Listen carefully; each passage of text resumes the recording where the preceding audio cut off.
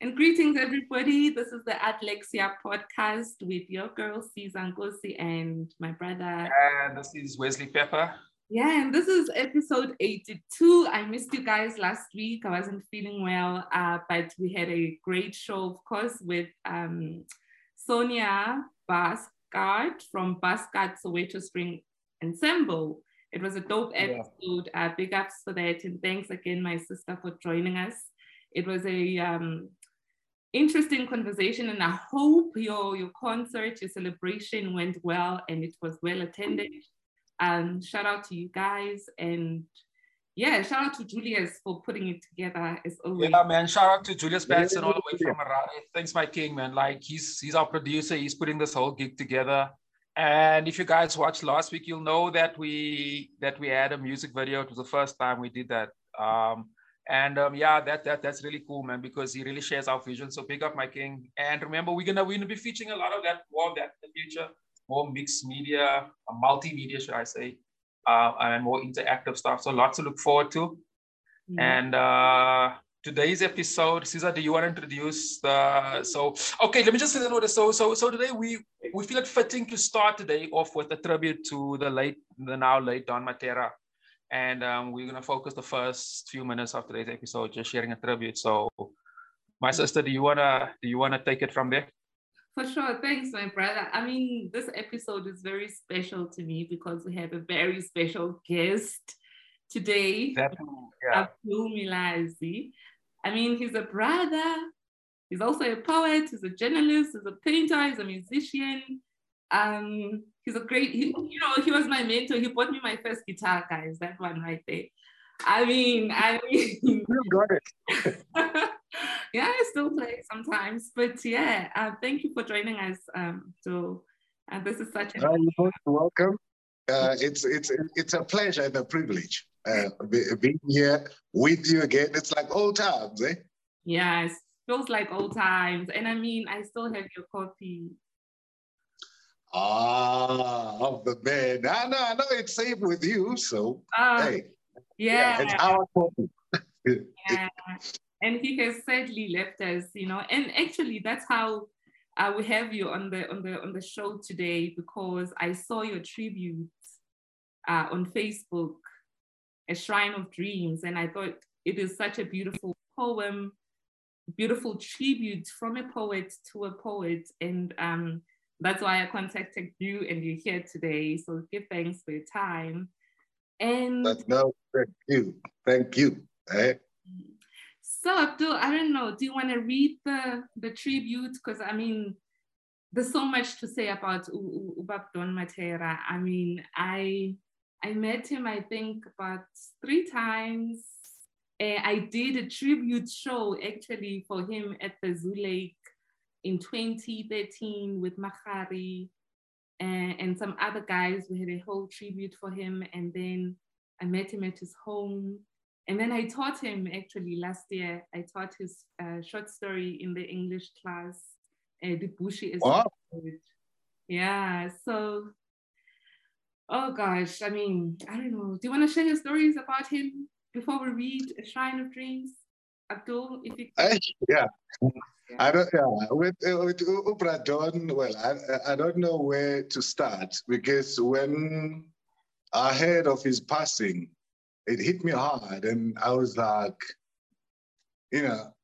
because there are times where we're out of.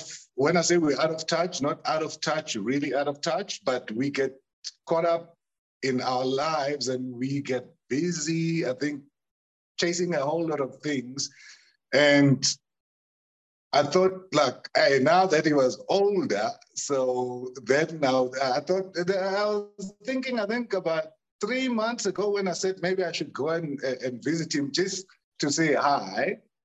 And then I'm like, I'm going to go. You procrastinate, and then something like this happens. And then you're like, maybe that's what the universe was telling you, like, go connect or go reconnect. But it's happened like that with a couple of people with me. So, but I just guess maybe that's just how it is. Mm-hmm. But with everyone that you've connected with, through the soul, they're always with you. So it's never a loss to me. I don't look at it like that. And I look at it as a celebration of the connection and the celebration of the person and the friendship and the love and the soul and everything. So yeah, so when I met him, I was 29 years old or 28. Yeah, I was 95. And like, I knew him, but I thought he didn't know me. But also, like, then I was surprised when he called me by name. So then I turn around and it's Don. It's like, you have that groupie moment. Like, oh my God, oh my God. Like, so, and then like, all I could do at the time when he greeted me. So I was joining Sowetan anyway. If let me go back, I was joining Sowetan from the Star, and at that time he was at the Star as a writer's coach, and then we met at the gate, on my first day at work, and so when I turned around, when he called my name and he said Abdullah, not Abdul, and people call me Abdul. And even my parents called me Abdul. So he said, Abdullah. So I'm like, okay, who's this person? And I turn around and it's him. And then I'm like, oh, Mr. Mattera. So, and he said, no, Mr. Mattera is my father. So I'm Don. So call me Brad Don. So, and then I recited 2 verses from Azani, the Azani love song. That's all I could do. It just blurted it out and stuff. And then, the man that he is, he was he's got great humor, and which is, I don't know, it's beautiful. So he started reciting a stanza from one of the poems that I had submitted to Staff Rider way back when I was 15 years old. And then I was like, okay, but he was humoring me. So, and then from there, we just talked like we've known each other for years. And I don't know, he was another soul. He was another soul. But I guess he was just like you. Remember when we met? I know. Like, same thing. The people you meet through the soul, or your souls connect. And then the people you just meet. And like with him, it was the same as with you. See? No, I totally agree with that. Yeah, it's the soul that matters, man. And he had a beautiful soul. And he actually listened, because now the first time I met him at his home, I actually recited a poem. And he gave me beautiful feedback. He said, your work is important. Your work is beautiful. You should continue writing. And yeah. But yeah, Wes, do you have your story? Yes, and Wes, maybe let's hear from Wesley. Yeah, man. I met him as when I was still publishing. So it was the early 2000s. That time, Newtown was still popping with shout-out bookstores, and Baseline was still. So you remember the. So I think I met him at one of. I know I was in a few workshops with him, especially at Kenya College. A few where we spoke around. Publishing and sort of distribution and identity of colored people and stuff. So like Cesar was saying, the man listened, which is a skill. We're trying to build a culture of that on this podcast as well, of putting people and actually like listening to them, putting thinkers. So I always connected on that, and like there's one specific event I want to mention, because I was going through this and that with my life, and I was there with some people I was very cool with at that time. And like he was at the Urban Voices concert, and I remember Muta Baruka closed the show, but Bradon went on first, and he killed it. Like how he was probably, I know he was an elder back then too, and he didn't have that young spirit of all the other guys who came on before him. And he didn't have the energy of Mutabaruka, but he killed it. That thing always sat with me, man. I mean, that speaks a lot to your presence, how you to everything of a poet. And like I always, I came in on that platform and looking at poetry as a or as an industry. I was publishing at the time.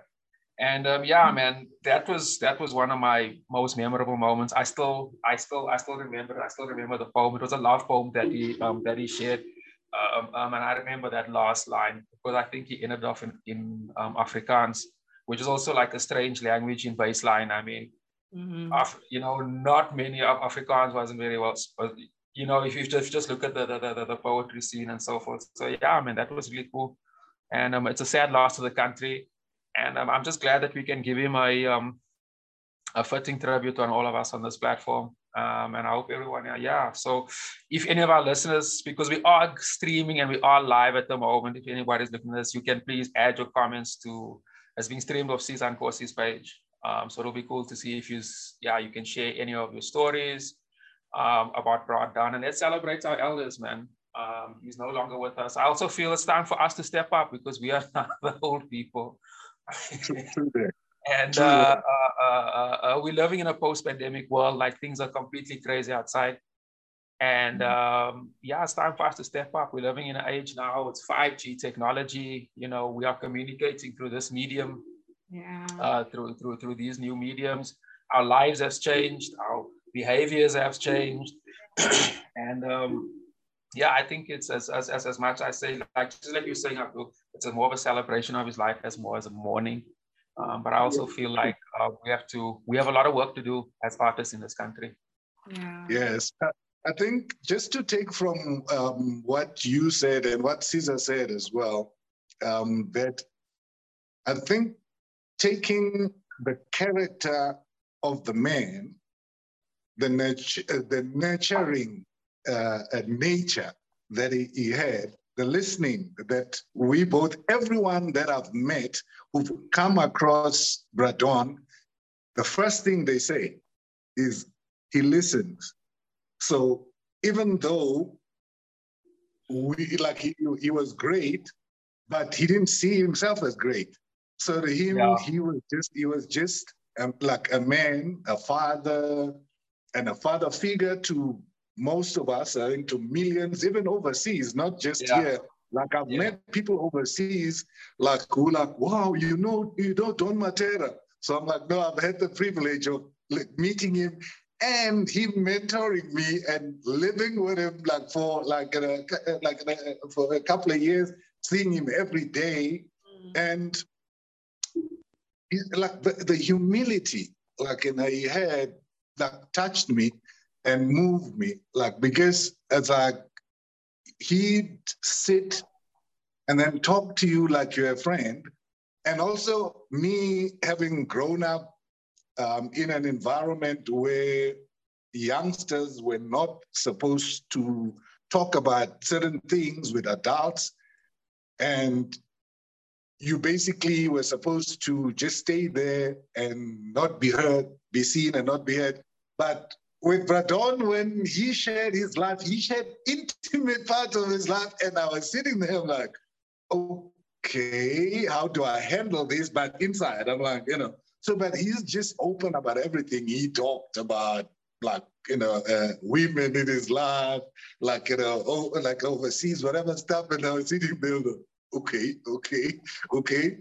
And then after a while, I think I got to understand that he was just a free spirit and he never killed the child in him, even though he was an adult. And that's the biggest lesson I took from him, that don't kill the child in you, because the child in you is the innocence in all of us. So once you kill it, then you become this pretentious person who's trying to create an image or a fake image of yourself to the world. So, and people never get to know you. I think that's the biggest lesson I took from him. So, because he was just a free spirit, he was like a child and innocent. And also he didn't pretend to be perfect. He didn't pretend that he never made mistakes. He owned his mistakes and as part of life. So It's not that when you make mistakes in life, then you're a bad person or you're what? Oh, no, suddenly there's something people are going to point out and saying, oh, no, but you're saying he's great, but he did X, Y, Z and stuff like that. He never hid anything from anyone. He just spoke about his life as only, he embraced his whole life as it was. And so that's what I learned, and that's what I do as well. To me, it's like, I don't pretend to be perfect because of him. So, and I don't want to be perfect. So I just want to be me. I just want to be a person, and then love, like, enjoy friendship, celebrate friendships, and just be, I guess. Yeah. Ah, Yeah. I love to be remembered like that, you know. Abdul, thank you for sharing that. It was a beautiful reminder, you know, that we need to listen truly. And there's a lot of noise around us anyway, and just be kind towards each other and don't kill the child in you, you know. I think, Yeah, also resonated with me. They don't kill yeah, the child in me. don't kill the child in you. And you're right, Breton wrote about anything. That's why I'm going to read from Azan Sure. Love Song, Abdul's copy. I'm going to read Man to Man. Dear God, I sometimes wonder how strong you are. What awful cosmic tension throbs inside your restless brain? Why in the scheme of conception did you include pain? If we could meet on even terms, men to men, you stripped of power, I of fear. I'd lift my skirt and show you scars, wide as the moon, black as the stars. If only we could meet in the ghetto or the street, you stripped of the power of death, I of its fear. I'd go away from you, and you would cry to have me back. Perhaps I shall return to wipe your eyes, for we could not have a God that cries. That was fire, my sister. Thanks, Cesar, for that. I just want to give it just another, just prompt all our listeners, because we are streaming live and this is the first time we're doing it. It's something we definitely want to do more often. So if you're vibing with this, connect with us on Facebook, man. Yeah, drop any comments. That's much appreciated. And yeah, thanks, Cesar. Is there? Yeah, Don Mattera was a massive, was a massive player, man. Yeah, thanks for that. For sure. And can I ask you, Butch Abdul, to share that dream of Shai? Oh, okay. Give me a moment. I think let's keep talking. I'm trying to open it on the side here. Okay, no. Okay. Also, just this reminded me of the old times, Abdul. You know, poetry readings. You know, and reading. Yeah, and we want to talk about that because, yeah, Cesar, you were saying so like the other day about like how has that culture changed in this post-pandemic world? Because this is how we communicate now. At least we share through these mediums. And did it change for the better or for the worse? I mean, I think, yeah. What do you think? Is it change for the better or the worse? Because we've evolved with it. We're sharing these. We've shared a lot of very, very cool intimate moments with all our guests. And yeah, what's your? I mean, I don't want to lie. I survived because of the internet during COVID. You know, we had a lot of these readings. I know Hear My Voice did a lot of, you know, online poetry shows, Wedding Sound, I think, you know, but a lot of poetry I consumed on this space. But I truly miss also the physical connection. Yeah. So that warm connection with people. And I feel like the poetry readings now are like shows all the time. You know, I miss that innocence, Nje, of reading your stupid poem or the one you're working on, you know, without fear of being, you know. And yeah, that's how I feel. I miss the poetry. Like we had them at South Africa. I mean, I played the guitar. I was happy to do that. I was fearless. You know, it was a beautiful space. It allowed for that. But now everything is a show, you know. Yeah, true that. But I think it's like in everything, even beyond poetry. But right now we're talking poetry. Yeah. To me, poetry is emotional history. If I don't know if that makes sense. So because history is a recording of events in the world, or in life, basically. But poetry is a recording of our emotional attachment to those events. So basically, it's a piece of us, but we're still recording events, same as history. So that's why I call it emotional history. So sometimes I don't make sense to other people. They know, I'm like, no, we're still recording history, but now we're recording the emotional history, the soul history of the same events that are happening in the world and around us. It's how we connect to them, whether we hurt or whether we they give us joy. We record that joy, and then if we hurt, we record that hurt. We bleed onto the page, and share our tears. We bleed there, we cry, and we leave it there, and we walk away and continue living.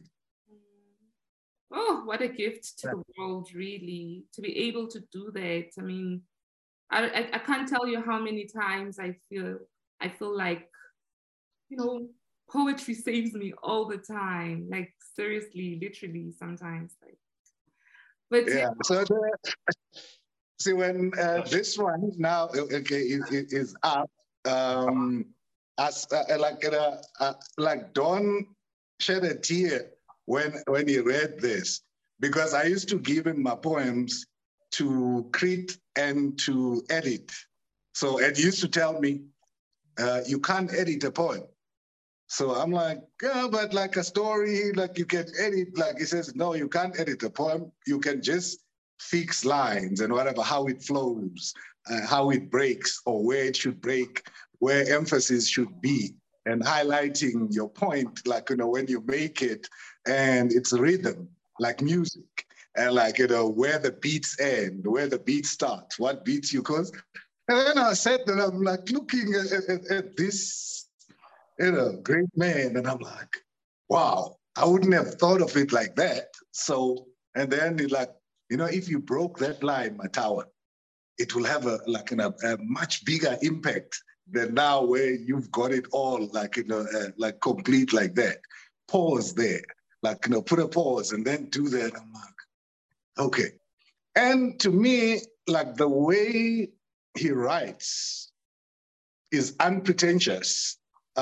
He reminded me more of William Shakespeare because he kept things simple in terms of language that he used, but the impact was emotional. It was the content of what he was saying that was impactful. It wasn't the words, the bombastic words, so you say, okay, I'm a writer, I'm a poet, so I should write over people's heads. So, but it's the power in the quality of the content, or the impact of the content of what it is saying, like painting emotions or painting tears in words or painting blood in words or painting anger in words. And that's what he taught me. So then let me go to this one. So which I didn't understand first why it made him cry, but I guess maybe in youth we don't get some things, and then as we grow older, now that I'm 50, I'm gonna turn 56 in September, so I'm an old man, officially. See, so now I understand. Now I understand. And I wrote this poem at the age of 28 in January 1998. So I called it A Shrine for Dreams. And we make shrines where we either remember, it's a remembrance of something, or we worshiping something. Then you create a shrine for that. So that is like that. This is a shrine for dreams. When the sun goes to sea, reflections of death is all I see. Yet you tell me that life is for living and that people are forgiving. I search for sands of compassion on the shores of dissolution. Tell me when the sun goes to sea, when the waters are at peace. Be silent with me that you may hear the footsteps of my heart as it moves in the shadows of this starless night. Tell me when the sun goes to sea, when the tide is high. In this abundance of water, I thirst to roam the open country, to comfort the rose as it whips with the dawn for the dying night. Tell me when the sun goes to sea, when silence speaks. Tell me when the sun goes to sea, for upon this rock, I lay my soul and my love, a shrine for shattered dreams. Thank you. Wow. When the sun... That was lovely, my brother. Thank you. Thank you. Yeah, so it was, moment where we search. We all go through it. All humans go through, through it. Maybe let me say most. So there's some people who just live and they don't care. But in life, we have moments where we question the stations where we are. We question who we are and who we should be, or we would like to be, I think more thinking not what people expect you to be. Because remember, the whole world have expectations of us. But to me, I think the most important expectations in life are your own. Not what people, because remember, people have superficial and materialistic expectations of everyone. A child is born and immediately it's like, oh yeah, you should go to school, get an education, get a good job, and buy a car, buy a big house, buy an aeroplane, buy that. But we are not teaching ourselves or our children as well to value finding out who they are and who they would like to be, which is the most important thing than owning a car and owning a house and having 1 million friends and stuff. So to me, it's like the most important things in life are connections. And the first connection is connection with yourself. Because if you have not really connected with yourself, you cannot connect with other people, truly connect. So you connect at a superficial level, it's my friend, it's my friend, it's my friend, hey, I've got this one, it's my friend. But true friendship is of more value to you. I'd rather have one friend than 1 million, just one. Yeah. But a true friend, a friend that you open with, and a friend that you grow with, and a friend that you can share the deeper, innermost musings of your soul. Sure. I love that. Yeah. Go on, Miss. Yeah, Caesar? No, I mean, I feel like poets are prophets, I don't know. I just needed to hear that today. I needed to be reminded of that for my own like stuff, because it's heavy. You know, when you talk about our children, I mean, I was talking about this even the other time, because I can't get over the fact that children can die at a tavern, 22 of them. Like it's heavy. I don't know. It unsettles me a lot, maybe because I have daughters myself. It's hard to keep the hope for our children. And I mean, we try to create a poetry reading, you know, a session. I don't know how people feel about that. Do they still want to attend those? You know, because I don't know. There's a lot. There's a heaviness, man. People would rather go to a certain space, listen to a certain sound, and I don't know. Yeah, man. I'd just like to come in here real quick, man. Just to hear Abdul, because I hear what you're saying, my brother, and I totally agree with you. And it's especially the fact that how Don Mattera told you, like, not to kill the child in you. That sort of a free spirited. Free spirit, like, you know, you don't really have, it's not really a rigid structure, it's more free flowing structure. I think that's also really important for the process of making art, and we talk a lot of that on this platform as well. And my sister, as you were saying about these spaces, or rather if I must summarize, like what we're saying is that these there's almost a need. If you look at this incident that happened in the tavern. There's many other, I mean, look what's happening in Europe as well, and now this war in Ukraine. Like, there's a real dark cloud practically over the entire world. And I think now creatives who's in touch with that part of their, I would say, their creative being, I guess is more needed now than anything. I mean, all these other institutions has failed us over the past 3 years. And so like Abdul, like you were saying, like where poetry is as an emotionally, I think it's like, you know, it's our duty not just to document it, write about it, but also use it as a tool for healing. You know, because we definitely need a lot. And like just the last point on the difference between the virtual sessions and the actual sessions, I think both can exist in this world at the same time.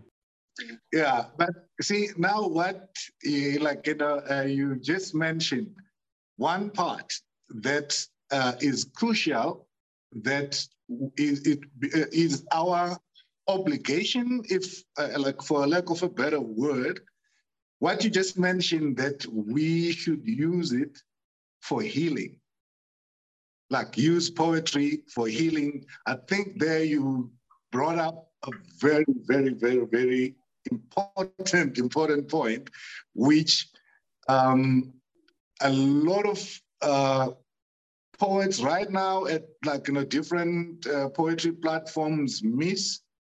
I think a lot of people treat it like Hollywood, like it's for fame. So I want to be a poet because I want to be famous. And poets are prophets, like Caesar said, but also poets are healers, like you said. See, both the poets are prophets and poets are healers. So if you are into poetry or the arts in general just to be famous, I think you're in the, like, wrong art or thing, because that's why you end up getting a whole lot of nonsense going on, both in music and in poetry, where you get someone who just rhymes, but they have nothing to say, but they're just rhyming. It's like, look at me, I've got skill, I can rhyme, I can do what, and kind of stuff. But then you're saying, okay, what is the message? Yeah. So if you're gonna sit here and say, I'm a child of the revolution, of the evolution, of the combustion, of the what, and then like, huh? Okay, dude, please. Oh. Yeah, no, but people need to pay the artists as well. You know, we're just saying, like, you know, we need to be paid. Like, we need to buy. There's a market for everything. Buy the book. And I don't think for artists to get paid, they need to dance. I don't think we understand the market. I don't think we understand the value of our art.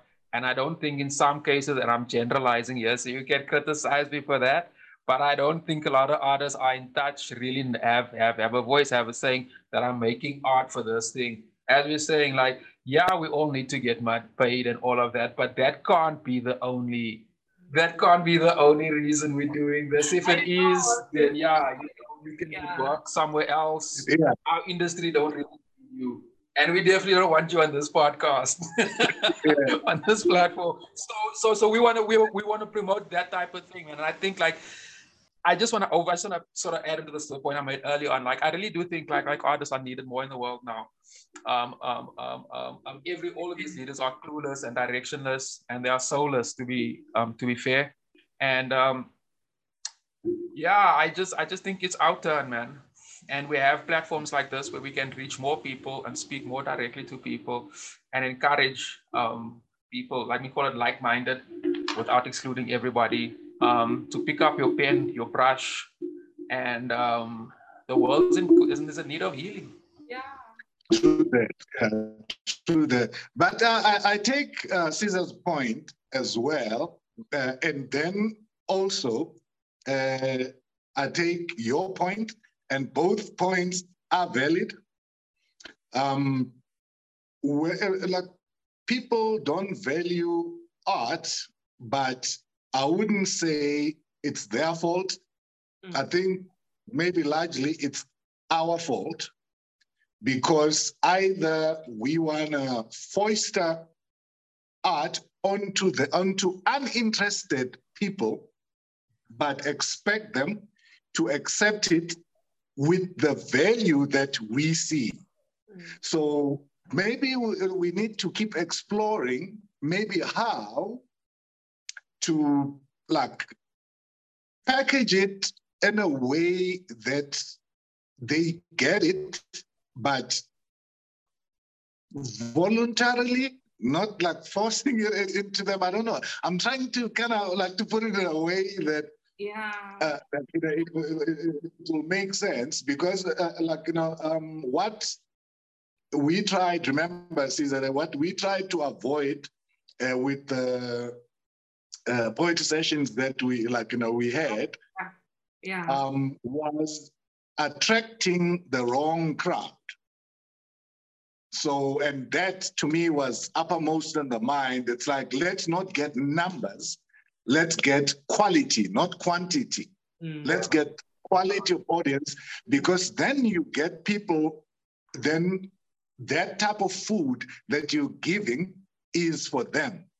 But you cannot throw caviar at someone who wants pop or is used to pop and like, hey, what's this? And you can't throw pop to someone who doesn't like pop. So we tried, like in a ways, we used the poetry sessions that we ran used to be called Headline Act at first, and then they became More Fire, poetry sessions. Yeah. So, sorry? It's South Africa, just saying. Yeah. Yeah. So remember, we're not like, you joined me when we're in South Africa. So I started in Rosebank at a French restaurant, actually, and it was called Headline Act. That's where, Don Mattera was my main guest or the anchor of that event, the very first one, like in 2003. Wow. So at that time, we were called Headline Act. So, but like the whole reason, remember, like that we started that platform was because there were a whole lot of poetry circuits and poetry sessions around the country, but they were all about flossing and not content. So they're all about celebrity-ness. And because I used to go because I craved being with poets and feeding my soul and going home full. But then I get there and I get nothing. It's like when somebody's feeding you stones or sand and stuff. I'm like, so then what I realized then when I was like I was in Cape Town at that time, I realized that there were real or poets who were writing from the heart and from the soul, but they didn't want to go to those sessions because they were not, I wouldn't say comfortable with, but I think maybe yes, they were not comfortable with that space because that space was for showing off. It was not for really sharing like something. So then I thought, okay, let me start something where I'll get poets who don't call themselves poets. See, like I met you, an IT, like a technician. See, and then remember all the people, all the people that are attracted. Because remember when I started Headline Act, it was by invitation only. So, and even the audience, it was by invitation only. That's like a friend of friend, you were like, you know when who really appreciates this type of stuff. And then I'm like, okay, where's like invite your friends who really appreciate this. So then we kept the audience and the lineup quality because of that. And remember, with people who used to come to those sessions, I think not a single one of them actually called themselves poets. They were all working somewhere. Either others were salespeople, and others were engineers, others were what, and then people were like, oh, but what you got was quality because everyone was writing from the heart and from the soul. So, and that's why also, people enjoyed that. And I mean, I also enjoyed Sunday World at some point, because when you were the editor at Sunday World, you had a poetry page on a tabloid newspaper. Like, I thought that was really dripping. But because for me, I mean, it gave me confidence in my writing because, we worked on the poems before publishing them. And, it was a good page. It was a really good page. That was brave. Yeah, no, but that page, was opposed by my bosses, like before I introduced it. Yeah. So my bosses and the other editors of the other publications were laughing at the idea when I launched it.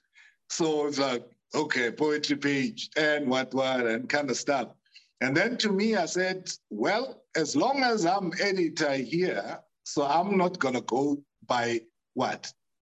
Other editors' opinions or like the boss's thingy. I'm like, I'll launch it. If it doesn't fly, I kill it. But, in life, you try something, you have an idea, try it out. If it doesn't work out, go back, rethink it, relaunch it differently, repackage it and launch it differently. But to me, what I wanted with that, because people were saying, no, I'm indulging myself. But for me, I said there are a whole lot of people out there and school children who love poetry, and imagine if their poems would be on a national newspaper, what confidence that would give them. A 15-year-old, a 13-year-old, showing his or her mother or a friend, like, look, like my poem, and his name is there, the poem is there. So to me, that's why I did it for. I did it so that it gives hope and it gives confidence to those aspiring to be scribes, and which is why it wasn't for famous people. Can you just expand a bit on that, because that's beautiful, my brother, man. So who sent you poetry, and did you ever receive any feedback? So say, for example, you published some 14-year-old or whatnot. Was there ever feedback from? Did some of these writers eventually end up becoming full-time writers or so on and so on? Oh yeah, no, there are lots. Caesar is one of them. Yeah, so there were lots, and now people became established. They followed their own path and whatever, and others are not writing anymore, but they still kind of tell me that, you know, but that page you had. Yeah. But feedback at the time when it was happening, I used to get letters from high school kids. And because what it was open, I just gave an email address and like send your poems through to this email address. And it was my job to sift through them like every week. Like, you know, then I'll go through them, pick, like, because I could only publish like 4 at a time. So I restricted people to length for layout purposes. So yeah, then it was 4 poems like in a week. And then my job, like, you know, I'll come there and like, I'm gonna sift through that. And also I used to make time to respond to everyone who sent a poem. If it wasn't right yet, then I will send, I wouldn't criticize and say, hey, that was crap and what. Then I'll say, please, if you can, find this book and read this book and then what, and do that, and compare and see like, you know, how these people like capture like what they get, because people used to just like, now, you know, when you start, we all started like that, because when I read poems that I wrote when I was 13 and I look at them, I'm like, that wasn't a poem. It was just lines, like, you know, and my thoughts, like a diary kind of thingy. So therefore, I never killed like, you know, people's dreams or aspirations, because we all start somewhere and we all have to start somewhere. And of course, even if you're a painter, your first painting or your first drawing is gonna be crap. But to me, it's not crap because it's your beginning. I think that's how you look at it. I think to me, it's your beginning. And that's what I tell people, even now with painting, someone, oh, you know, I've tried this. I'm like, no, the more you, like, you know, you do it, the better you get. The progress comes as you repeatedly continue, but don't start something or do something with criticism. So you can't start like, or write your first poem, but you want it to sound like Don Mattera's. You're being unreasonable with yourself, right? So, and you're being unfair to yourself. Yeah. So, Don Mattera, I'm sure even his first poem, if he wrote it at school, didn't sound like his poems that we're reading now. So, and that's the other lesson, remember that I said earlier, that I learned from Don. He accepted everything and just helped to point you in the right direction in how you can be better. So, and you won't be better instantly because you are not instant noodles. So, like, you know, you have to keep at it because it's the passion and the love that actually makes you better. Because it's they're not giving up. And then you keep going and you get better, and you get better. So we shouldn't discourage people, because I saw in most of those poetry sessions that I avoided, people used to destroy people. Like, you know, an aspiring poet goes on stage, recites their poems, and then they get booed, and then people tell them, and then to me, I'm like, what are we doing? What is this? What do you want to achieve? You can't kill that person. Maybe that person could be like, you know, could become the world's greatest or one of the world's greatest poets, but then they'll stop because you killed them. Like, you know, on that stage, when they're there, you destroyed their soul, and you made them afraid. You turned them into victims, where now they are afraid to keep writing or to share with others. Because if they don't share with others, they don't grow. That's how we grow. Because if I share my stuff with you, you'll enjoy it and what and kind of stuff. You know what? It reminds me of a poem or a piece I read, like, you know, kind of stuff and what. I'm like, okay. Then I go and like, so do you still have that piece, or where can I find it? And then I go and read that. like, because my work reminded you of that. Now I go and read that. So I learn from a piece that now you've shared with me. Yeah. See, and then that's where growth happens. And thank you, Abdul, for showing the love, on behalf of everybody who enjoyed poetry on Sundays in the Sunday world and just the lives that you've touched. And, we give thanks for the love. That's how we grow as a Black community. We take care of each other. We build each other. And my brother, speaking of which, I know you're a painter. I mean, you gave me this painting as a gift. So you're also a writer and you do stuff, man. How do people get a hold of you? Maybe Wes? Yeah, we're good. Yeah. How do and let me just add on there, my brother. Can you just before you that just explain to us what are you doing right now? And I'm sure there's other writers that's listening to this or will listen to this because this episode will go live on. We'll publish it on YouTube on Friday, on iTunes, Spotify, and all the other platforms. So yeah, I mean, I'm sure one of those writers that contributed to the Sunday World might possibly listen to this. How do they get in touch with you, and what are you busy with right now? And yeah.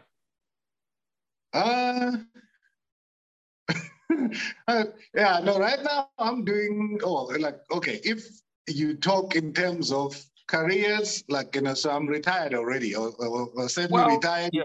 but retired from the corporate world, but I'm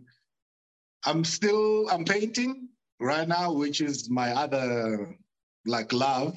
I love art in total. Yeah. So I'm painting, making some music, and I'm helping a couple of youngsters who are musicians. One of them is Lesson, and he's grown. I've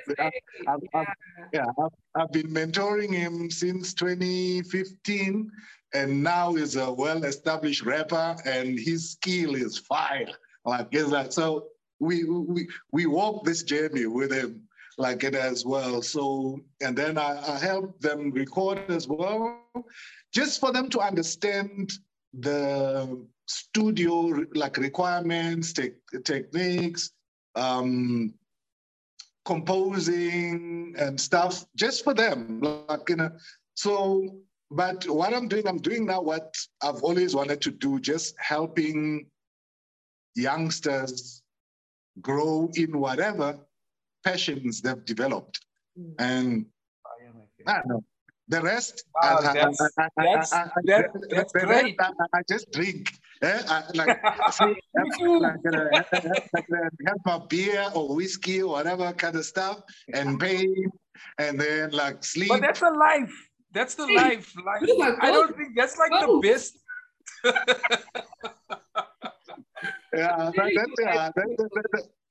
That's what I do these days. And then soon I'm gonna be farming.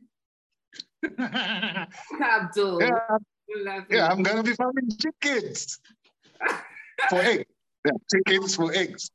Yeah, it's very important. It's very important. This land is ours. We need to use it right and make it work for us. Yeah, but to me, I'm happy that you took the baiting and ran with it. Remember, I used to bug you about that. So, and remember when I went to Pietermaritzburg, I'm like, see that you were supposed to continue with this, kind of stuff. So, because what I didn't want to know, or I didn't want happening, was that you guys that we kind of started more fire with, you were thinking that you coming to Abdul's show. It was never Abdul's show. Mm. So it was our show, never mind. See? So I wanted you guys to get that we continue. It's like a train. People get on, get off, get on, get off, get on, get off. But the train keeps moving and it's full, it's empty, it's full, it's half empty, it's full. That's how it should be. So that's why I'm happy now, you and Wesley. So you continuing that. And I'm always here, if you need me. So, and I'll always be there with helping with whatever, needs. to be done. And we need an Apple MacBook. Abdul, we need an Apple MacBook. We need another mic. You know, now when you say that, you remember that one night at the bonfire session with the late Lesego. Oh, yeah. So I have to remember that time, like, all we had was a guitar amp and a cheap mic that I bought for 300 rands. And then suddenly she was complaining about the quality of the mic and whatever kind of stuff we should get. Somebody, hey, so to us, what's important is poetry. Like, if you're complaining about the quality of the poetry, then I'll listen. But if you're complaining about the quality of the mic, then please buy us one. Yeah, then like buy a better one. Or go buy us without. a better one. Yeah. Go acoustic. There's ways around it. My brother, thanks a lot, man. I think you hit the nail on the head there. It's actually been great, man. To all our listeners, like, if you want to get hold of Abdul, you'll give his details right towards the end. That's really great. Like, that's a life, man. That's the life. You sort of made a living of helping, and now sort of in the latter part, like, you continuing with the legacy. That's massive, my king, and big up to that. And I'm glad we had you on here. I think like Caesar said in the beginning of the episode, she kind of needed to hear you say a few things, and I think the same resonates with me too. And just to all the listeners, man, we are still live, and please try to interact with this episode. We will appreciate that. And we also have some really interesting guests coming up also in the future. We're also talking to some more painters. Actually, another healer, a friend of ours based in Jersey. We're actually supposed to record it yesterday, but there's a heat wave in the UK, and it's just all complicated there. And we have some other, with some hip hop artists also on the line, and lots of cool content coming on the Art Lecture podcast. And my sister, Caesar, do you have something to say? Oh, no, just thanks again, Abdul. And thank you, listeners, for tuning in and liking and supporting us. We really feel the love, and we're sending it right back. Love you, man. It's Abdul Milazi on Facebook and all the media platforms. And as always, Izankosi on all those platforms, and Wesley Paper everywhere. Siyabonga for tuning in. We'll see you next week. Yeah, salute. And we'll see you guys. We'll talk to you guys in a week's time. For sure. Bye. Cool. Thank you for thank you for having me.